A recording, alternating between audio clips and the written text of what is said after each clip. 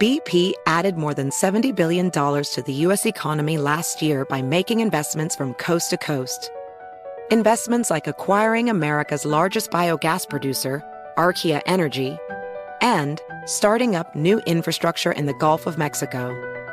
It's and, not or. See what doing both means for energy nationwide at bp.com/investing in America. VR training platforms, like the one developed by Fundamental VR and Orbis International, are helping surgeons train over and over before operating on real patients. As you practice each skill, the muscle memory starts to develop. Learn more at meta.com/metaverseimpact. Residents at Brightview Senior Living Communities enjoy enhanced possibilities, independence, and choice. Brightview Dulles Corner in Herndon and Brightview, Great Falls, offer vibrant senior independent living, assisted living, and memory care services through various daily programs and cultural events. Chef-prepared meals, safety and security, transportation, resort-style amenities, and high-quality care. Everything you need is here. Discover more at brightviewseniorliving.com. Equal housing opportunity.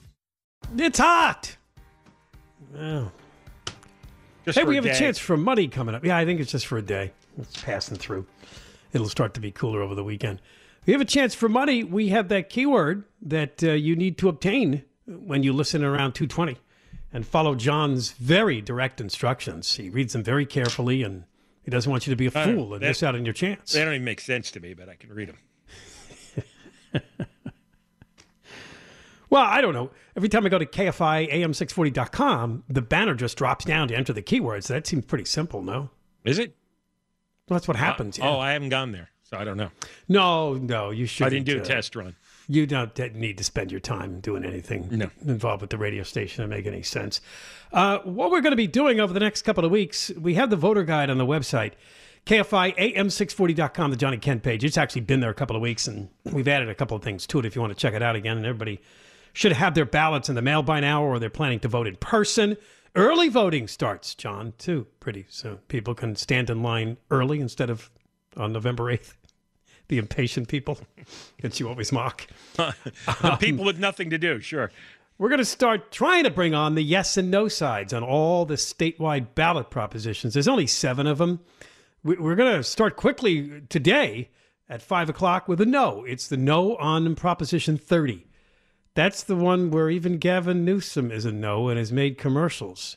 And that makes us all suspicious that we're on the same side as Governor Gavin Newsom.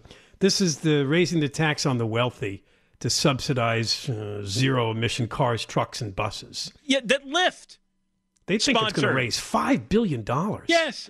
So the cars that Lyft riders need are going to come cheaper. So yeah, because Lyft doesn't want to pay full price.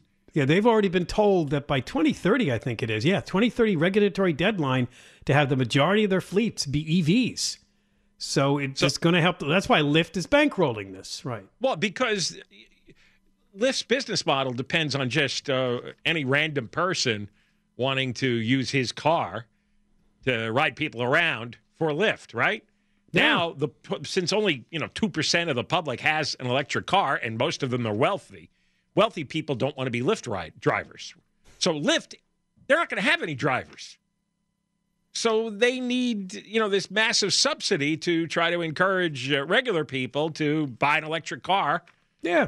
To work for you'll get Lyft. some sort of tax incentive or some sort of rebate. I don't know what it'll be, but if they can get the price down, the net price down, but even they figure their drivers can buy the car and they'll be able to meet the requirement. The kind of people who drive Lyft and Uber are not the kind of people who have a budget for a new car of any kind, even with a big subsidy. Oh, yeah. That's exactly why they're doing this. Yeah. The legislation really will put Lyft and Uber potentially out of business. By 2030 to have most of their cars EVs and their drivers, unless Lyft pays for the EVs for their drivers. They don't want to do that either, right? No, they don't. They barely pay Lyft drivers anything at all for the rides. They're not going to subsidize a car. But there's some program, right? Because some of my drivers have told me that it's not their car they're driving, and there's some sort of lease deal they do through Uber and Lyft. I didn't really get the details on it. Yeah, I heard a driver tell me about that once. Yeah, it wasn't his own car. I was asking him about it. It was a Tesla, actually. And I asked him, he goes, "Oh, it's not mine." And then I don't know if he didn't really explain the whole thing, but I don't know. All right, so that'll happen at 5 o'clock. What we're going to start off with is a poll. Southern California News Group. You may know them if you ever look at the LA Daily News, the Orange County Register, the Daily Breeze out of the South Bay, the Inland Empire papers. Anything that's basically not the El Segundo Times is probably the Southern California News Group. Yeah, the real newspapers. They did a poll, and their poll revealed that the mayor's race is really close. Rick Caruso, according to their polling, which is very recent, October 15th through the 17th, has an actual 3-point edge over Karen Bass, 39.8 to 36.8, which if you add that up, there's still a bulk of a bunch of people undecided. Yeah, about 23% undecided. Yeah, that's significant, really. This is good news. This is good news because the polling from the El Segundo Times outfit in UC Berkeley, even though they had Caruso narrowing the gap, he was still down at least, I think, double digits, wasn't he, or something like that? Yeah, depending whether you looked at registered voters or likely voters. Look, I don't have faith in anybody's poll. But I will say, just based on my experience roaming through the world, it just seems like this is a lot closer to reality. There are a lot of people talking about Caruso, and not the kind of people that I ordinarily would think be attracted to a businessman. And I think common sense tells you look around and you see how horrible life in Los Angeles is. And there's two things, homelessness and crime, and they're intertwined. I don't know how anybody looks at all that's going on and says, wow, this is a fun place to live. I like this. I feel really comfortable here. And aesthetically, it's really pleasing. I mean, everybody is irritated, offended, angry, frightened by what's going on. That normally points towards a candidate who's completely different than the riffraff we've had all these years. Well, in this city of identity politics, and I guess we found that out with the redistricting conversation the council people had, Caruso, according to this poll, is leading among all groups except for black residents or black voters. Latinos, 44% to 29% for Bass. White people, 44 Caruso, 38 Bass. And even Asians, 35 or 36% going for Caruso, 29% for Bass. Well, because I think the conditions of the city are so dire, so dangerous, that all those other identity politics issues are just not important or not as important. Because 77% reported that homelessness has worsened over the last couple of years. Yeah. Voters said they want somebody to do something about the homeless crisis. 60% said that. Right. And then crime was right behind that with 41%. Now, Bass comes from the generation and the politics of George Gascon and Mike Bonin. And she's running a campaign over a woman's right to choose. I mean, honestly, and bringing in Biden and Kamala Harris, I'm hoping that's not cutting it with anybody. She's not even getting 50% of the Democrats in this poll. She's only polling about 44%. That's really poor. That should be her biggest worry, and I'm sure it is, because that abortion issue is a zero, especially in California. It's a zero. Oh, I mean, mayors have nothing to do with abortion laws. California is lock solid. You got Newsom inviting people to come to California and abort their babies. So if that's the general philosophy in the state, then it is an irrelevant issue. And if she keeps pushing that, you know what? She doesn't want to commit to doing something decisive about crime and homelessness because it doesn't bother her. She's never done anything about crime and homelessness, and she has represented Los Angeles for decades in one seat or another I feel she's been forced to talk about it, and she sounds that way when she does. And remember, initially, during one debate, she tried to say, I feel very safe. And then after her gun got stolen, well, not so safe anymore. But she knew she had to say both of those things at the beginning. She wanted to play down the crime, just like the El Segundo Times does. And then when it becomes obvious and someone steals a gun out of your own home, you got to say something along the lines of, well, maybe I don't feel so safe. But I don't feel she's ever been committed to the issue. No, she's not. She does because she doesn't feel it. She doesn't want to start putting criminals in prison. And she doesn't want to start forcing homeless people off the street and into treatment and into temporary housing, shelters, whatever can be created. She doesn't want to do that. That's against her nature. And so she simply cannot be a mayor. We cannot have 4 more years of a Garcetti philosophy, of a Mike Bonin philosophy, a Gascon philosophy. We can't do that. And I wonder how much the Scientology tag played into some of this movement in the polling. There's a creep factor with her. That's something. A few years ago, there was a writer, and he went by a pseudonym because he knew he was going to upset a lot of his traditional Republican friends, and he wrote a piece called "The Flight 93 Election," and it was an argument for Trump that the last thing you want is a Hillary Clinton. And he had all his reasons, right? And he said Flight 93 was the flight on 9/11 where the passengers took over the cockpit and intentionally crashed the plane in Pennsylvania, remember? And he said that's what the voters have to do here. We've got to grab the steering wheel of the plane. And the analogy was voting for Trump is like crashing the plane into the ground, but it's better than the alternative, which was crashing the plane into the White House or the Capitol building or whatever they were going to do. And so that's what this is for Los Angeles. This is a Flight 93 election where you have to do something completely outside your comfort zone, and you have to go with a completely new type of candidate, a completely fresh look, somebody who's not from politics. This is an emergency situation here. All right, coming up, as soon as we return, keyword number 1 on our show for the day will come your way with a chance to win some inflation bonus cash. John and Ken, KFI AM 640, live everywhere on the iHeartRadio app. All right, we're just talking about the mayor's race. There's a little crossover to another story that's been big the last couple of years. That's the dirty gynecologists at UCLA and USC. The one that laps over into the mayor's race is the USC dirty gynecologist George Tyndall. Remember that story? For years, he would sexually abuse women that came to the student clinic. And the reason it lops over into the mayor's race is that Rick Caruso was on the board of USC, and but he didn't take over his chair until after the whole scandal became public. So he had to be deposed. You know who deposed him, John? Oh, John Manley. John Manley did. Isn't that interesting? Yeah, I don't know so many times. It's kind of weird. I would like to have heard that. Anyway, the Times did a little digging, running a story about, he didn't answer a lot of questions because of client attorney privilege. Well, the USC attorneys did not want him to discuss a lot of things because the USC attorneys were trying to negotiate a settlement. Right. This is back in October 2020, by the way, this deposition. Which he did on an iPad. Yeah, see, the people on the board, including Caruso, are not the administration. There's an administration which knew that Tyndall was up to no good, I'm sure. And there were complaints, yes. Various supervisors. And then the board is outside of the administration, and what they handle is the business affairs of USC. They it's like the superstructure that runs a company. But it's not the day-to-day management. That would be, the USC president and all of his underlings.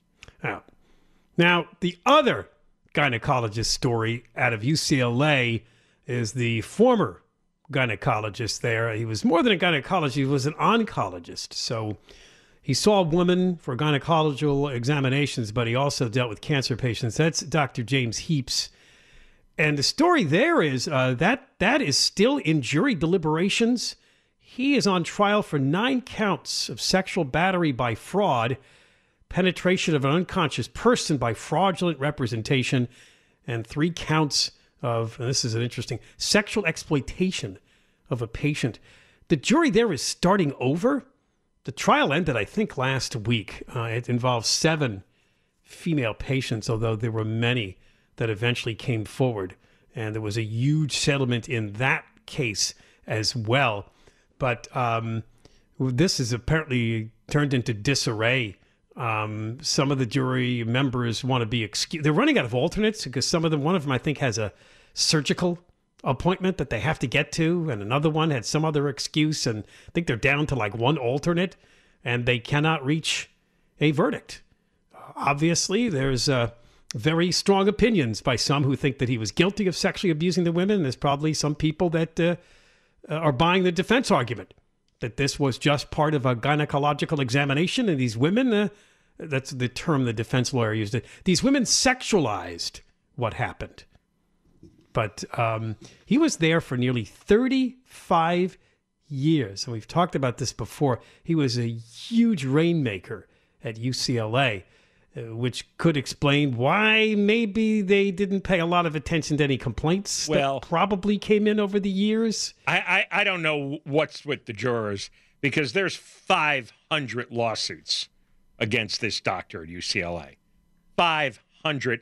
And UCLA has already settled with 312 for $374 million. And then another 200 settled for over $240 million. Yeah, wisely, they only focused on these victims from 2009 to 2018. They probably wanted the fresher cases because a lot of this is just going to be their word against his. What kind of evidence would you really have except proving that they were a patient there? There were 5,500 other plaintiffs in a federal lawsuit that got $73 million total. So you add all that up, that's over $600 million. I don't think UCLA is paying $600 million if Heaps wasn't a creep. Yeah, they paid it out before this went through the legal system. So these jurors, if there's any jurors who are resisting, again, it's why you shouldn't have a jury system. He treated over 6,000 patients, and obviously probably most of them women, but he was an oncologist too, so not necessarily. So, yeah, they settled a lot of these lawsuits, and I don't know whether or not that enters into the jurors' minds when they deliberate. They're supposed to ignore that or put that aside. I don't know how that works. But see, if I was a juror, I'd be going online and I'd find out all the secrets. I'd find out about all the civil judgments, how much money is paid out, and that's all I need to know. I know UCLA doesn't pay $600 million for nothing. Do you know what the USC total payout was over Tyndall? $1.1 billion. Yeah, I know. Isn't it shocking that USC and UCLA, they paid $1.7 billion over two disgusting, perverted doctors? Just like the Catholic Church. They just wanted to ignore it. Wow. If we acknowledge it and investigate it, it'll get out to the press and that'll hurt our image. Well, so don't just ignore it. Maybe it'll go away. It always gets out. Eventually, yes. But these guys were at it for apparently decades, both of them. When you sexually abuse hundreds or thousands of women, I don't understand human nature. All right, we got more coming up. John and Ken, KFI AM 640, live everywhere on the iHeartRadio app. Could it be? Day after tomorrow, we're back listening to the Moist Line folks who have been busy also yelling at the LA City Council, right? And they're a crossover there. You want to leave a message, use the iHeartRadio app. There's a little icon, a microphone icon on the app that you can talk back to the John and Ken show.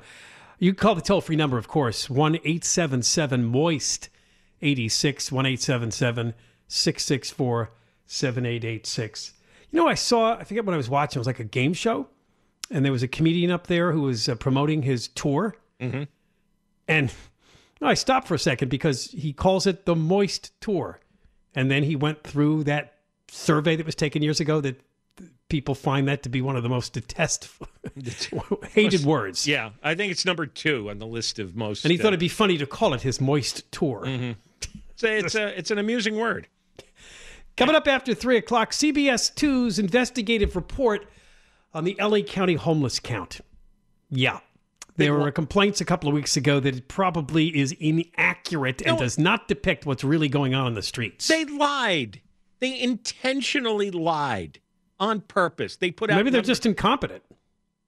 If you and I were running a count and we got back on the spreadsheet, Venice 0, what would you and I do? Well, it wasn't all of Venice. I think it was one section of Venice. One section of Venice, but the section of Venice most known for homeless people.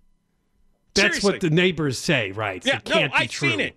Right. No, I've seen that area. Oh, you know that particular? Yes, I know that particular. It's the northwestern quarter of Venice. So that's not possible. And the first person who saw that would say, that's wrong. Let's go back and do it again. I'm going to go right now. Let's get in the car and count now. That's wrong. David. And so they put out the number anyway. What does that tell you? They're dishonest liars. They're criminals. David Goldstein did the story. It's a near 5-minute play, but we think it's worth it. We'll talk about it after. They'll come up at 3:05. All right, so you mentioned this yesterday. Now, Michael Schellenberger, who's been on our show many times and ran for governor, didn't draw but 3% of the vote, unfortunately, in the primary in June, even though we had him on our voters guide. He's one of these people that used to be part of, back then it wasn't necessarily called progressive or woke, but he was sort of, of a liberal tilt. But he's come to understand what has really gone off the rails with the woke progressives. His latest column is The Quiet Desperation of Woke Fanatics. What's driving them and how can they be defeated? It's almost like a psychological exploration of their natures. Do you remember when we had that writer on from LA Magazine? I think his name was Joe Quinones. Yes. A couple of weeks ago when he had... when he did the story on Skid Row's homeless. Right? It was an article on the history of how we got here with all this homeless in L.A. And I asked him about the activists, because the activists have a huge impact on the politicians. And I said, do you know why the activists are that angry and are so emotionally committed to letting homeless people stay in the streets and not have the city move them? And he said, no, I didn't ask him that. I was just reporting on what they do. I didn't ask them why they do it. And that has been bugging me ever since. It's like, why are these people so emotionally involved? Yeah, he uses a different word, which we'll get into in a moment. But I used to say that it's a form of narcissism.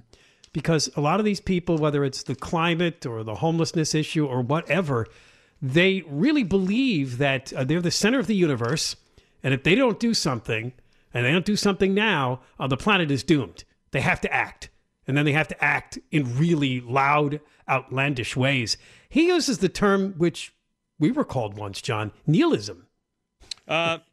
Nihilism. Remember, you had called us nihilists. Because what are you guys anyway? You don't seem to be Democrats, liberals. I don't get it. Are you nihilists?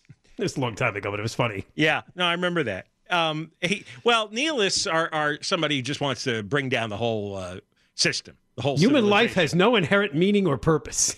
Yeah, and what did the comedian once said? Nothing matters, and what if it did? But see, this is what I've been telling you. These groups are anarchists. They really do want to bring down the whole system.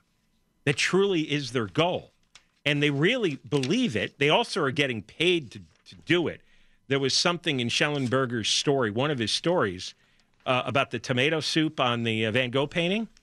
And that is an organized group that is funded by the millions by members of the Getty and Rockefeller families, the heirs. They're financing the groups, and so they're throwing soup on Van Gogh paintings to protest climate change. That's the other religion. And so what Schellenberger writes about, and he quotes a lot from a book from 1950, which was written at the end of Nazism and when communism was rising, is you have two groups of people who get involved. And one of them are the soldiers, right, in the streets, and those are the losers in society. Those are the people who don't have any particular brains or talent, and they feel that their lives are pointless. They don't have a purpose. They're just not good at anything. And so they're willing to be the shock troops in the street and create the mayhem, right? Dumping milk in grocery stores, throwing tomato soup at paintings, screaming in neighborhoods against putting away the homeless. And then you have what he called, and this is 1950, the bored spinsters. Spinsters is an old-fashioned word for an unmarried woman, an older unmarried woman. And he wrote in 1950 about these women who are willing to finance these groups. And this is exactly what we have. You have billionaire the wives of billionaires who've either won a lot of money in a divorce settlement or just get to spend whatever they want, the white, wealthy, woke women that I talk about. Yeah. And they're bored. They're bored in their lives. They're wealthy. Their kids have grown up. Their marriages might be dead. And so they need some sort of meaning in their life as well. And these two groups, which have nothing in common, connect. You have the older women financing, and it's absolutely true for a lot of these groups, especially climate change groups. And then you have the people in the street who are willing to create a ruckus, do street theater. He talks about an author named Eric Hoffer who wrote a book years ago, The True Believer, Thoughts on the Nature of Mass Movements. And he does mention the Nazis, and he said most of the Nazi bigwigs had artistic and literary ambitions, which they could not realize. Hitler tried painting and architecture. Goebbels tried drama, novel and poetry. Rosenberg, architecture and philosophy. And he goes on and on to explain, they all tried something, they all failed. So you can see the connection to wounded pride.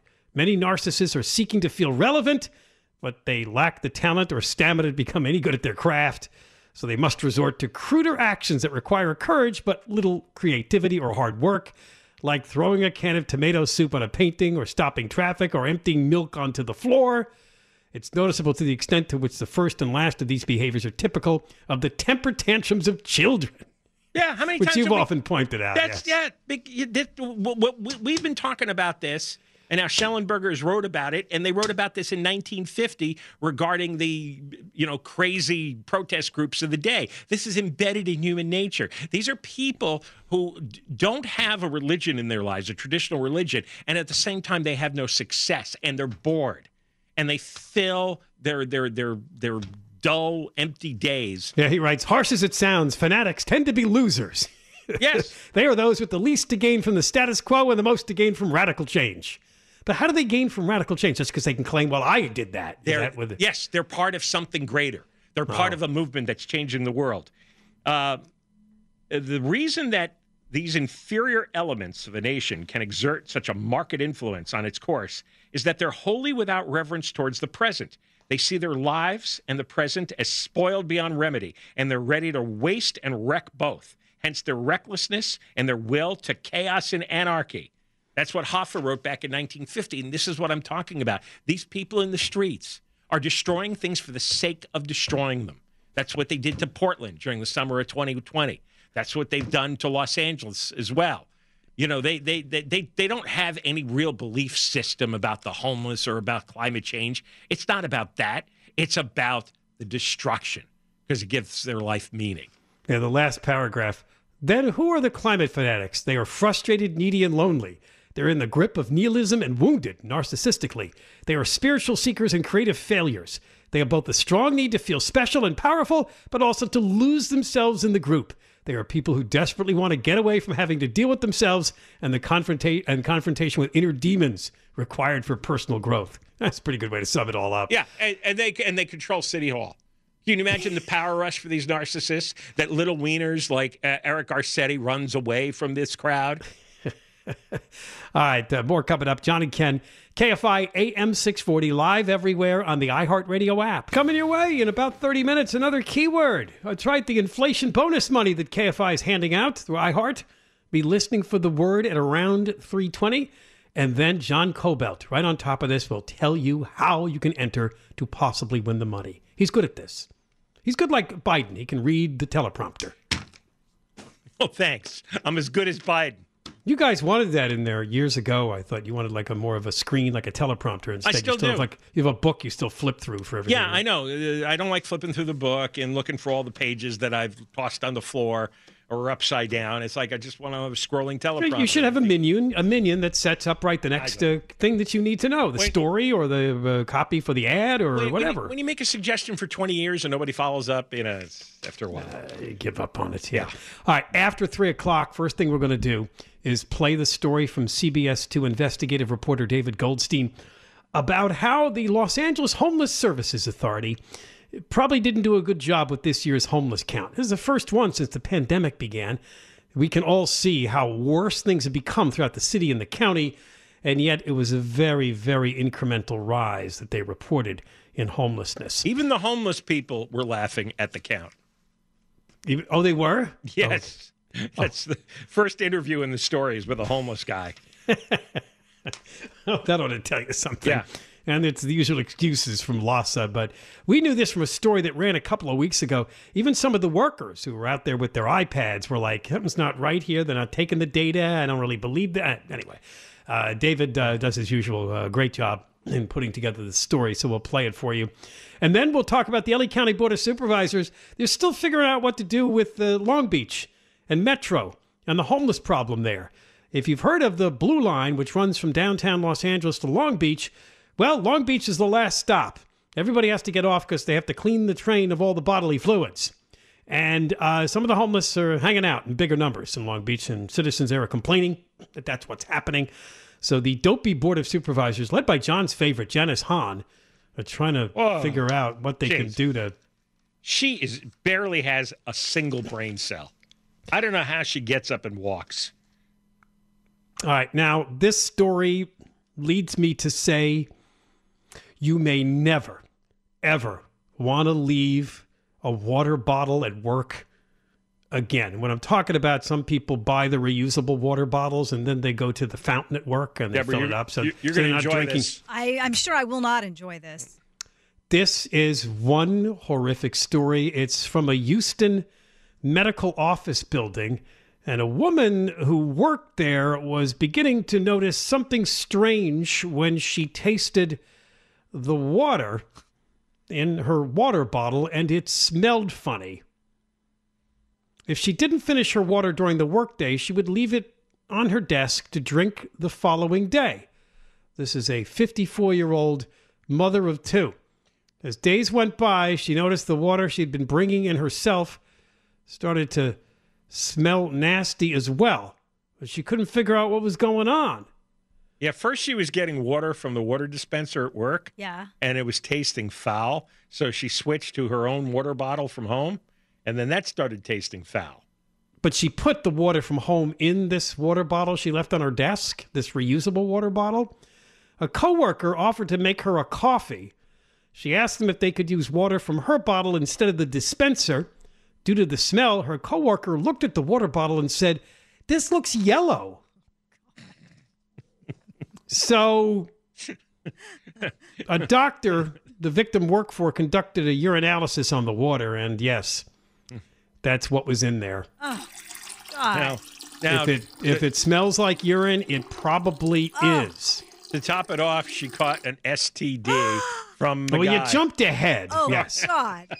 They set up a hidden camera in the office, and they caught the custodian, who would come by at night, and apparently what he liked to do is put his genitals into the water bottle. What is wrong with people? She provided the video and 2 water bottles to the police the next day. They confronted the custodian. His name is Lucio Catarino Diaz, and he admitted that he did it out of malicious intent, and it's a sickness that he has. And he also had, I guess, a sore on his genitals. Oh, disgusting. Because they tested him for the STD, and it was the same one that she got. Yes. No. Yes. I think I would just What are the odds take of that? an exit bag right then and there. So How do you get over that? to try to put this lightly, he dipped it in there, and then she's raising the bottle to her lips. Yeah. Man, we get it. And just before she drank it, she said, "Spill the wine." Never mind. And that doesn't go away. Oh. So she's probably going to get one of those disgusting lip sores for the rest of her life. Just a reminder. Would it be herpes? What would that be? Probably, Like yeah. oral herpes? Yeah. Yeah. Like when you get those sores on your lip or whatever. Right. He told police he did the same thing at a previous job that he worked for 8 months. So they're looking for more victims of this. Lab results confirmed that the victim contracted an STD that she had not previously had. He tested positive for the same disease, and he also had a second one, Oh, great. a second STD. We don't know. We don't know what that is. You can't leave your water bottle unattended anywhere. No. I wouldn't leave especially- anything around. But I right? tell a you, workplace the where victim- you never know who's coming by. Exactly. The victim was a little slow, though, because I know she kept saying, "This smells funky." Yeah. and then goes on. And it was urine the whole time, so didn't she notice away that it was yellow? I would think. It may not have been an opaque bottle, John. Right, yes. And you're not going to expect that somebody's going to pee in your bottle. Oh, I always do. Yeah, that's the first thing you think about every day. Who's peed in my bottle? No, there's people here who would do it. But Deborah Mark's right. It's too ridiculously disgusting to consider that somebody would come by and want to pee in your bottle every now and then. Especially in the workplace. Remember there was the guy who was doing more than peeing? Oh, yes. Another bodily fluid was being put in. Yeah, that woman was finding... yeah, I heard about that the other day, as a matter of fact. I thought wasn't that an Orange County woman that happened to? Yes. I think it was. Yes, it was. Yeah, there was a few years back, something unpleasant floating in her drink. Oh. Well, everybody, John, nice spectrum of sexual desires. Oh. Some men are turned on by bottles. They actually have a video, though. They have to kind of fit through the... I mean, they have a video. Well, still, nice audio. They have a still shot. Sir, there's a bathroom down the hallway. I don't know why you need to. You can only pee in a bottle when you're in a car and you can't get a bathroom, right? They have a still shot of him at the desk, and the caption is Diaz caught on the victim's hidden camera rubbing his genitals on her water bottle.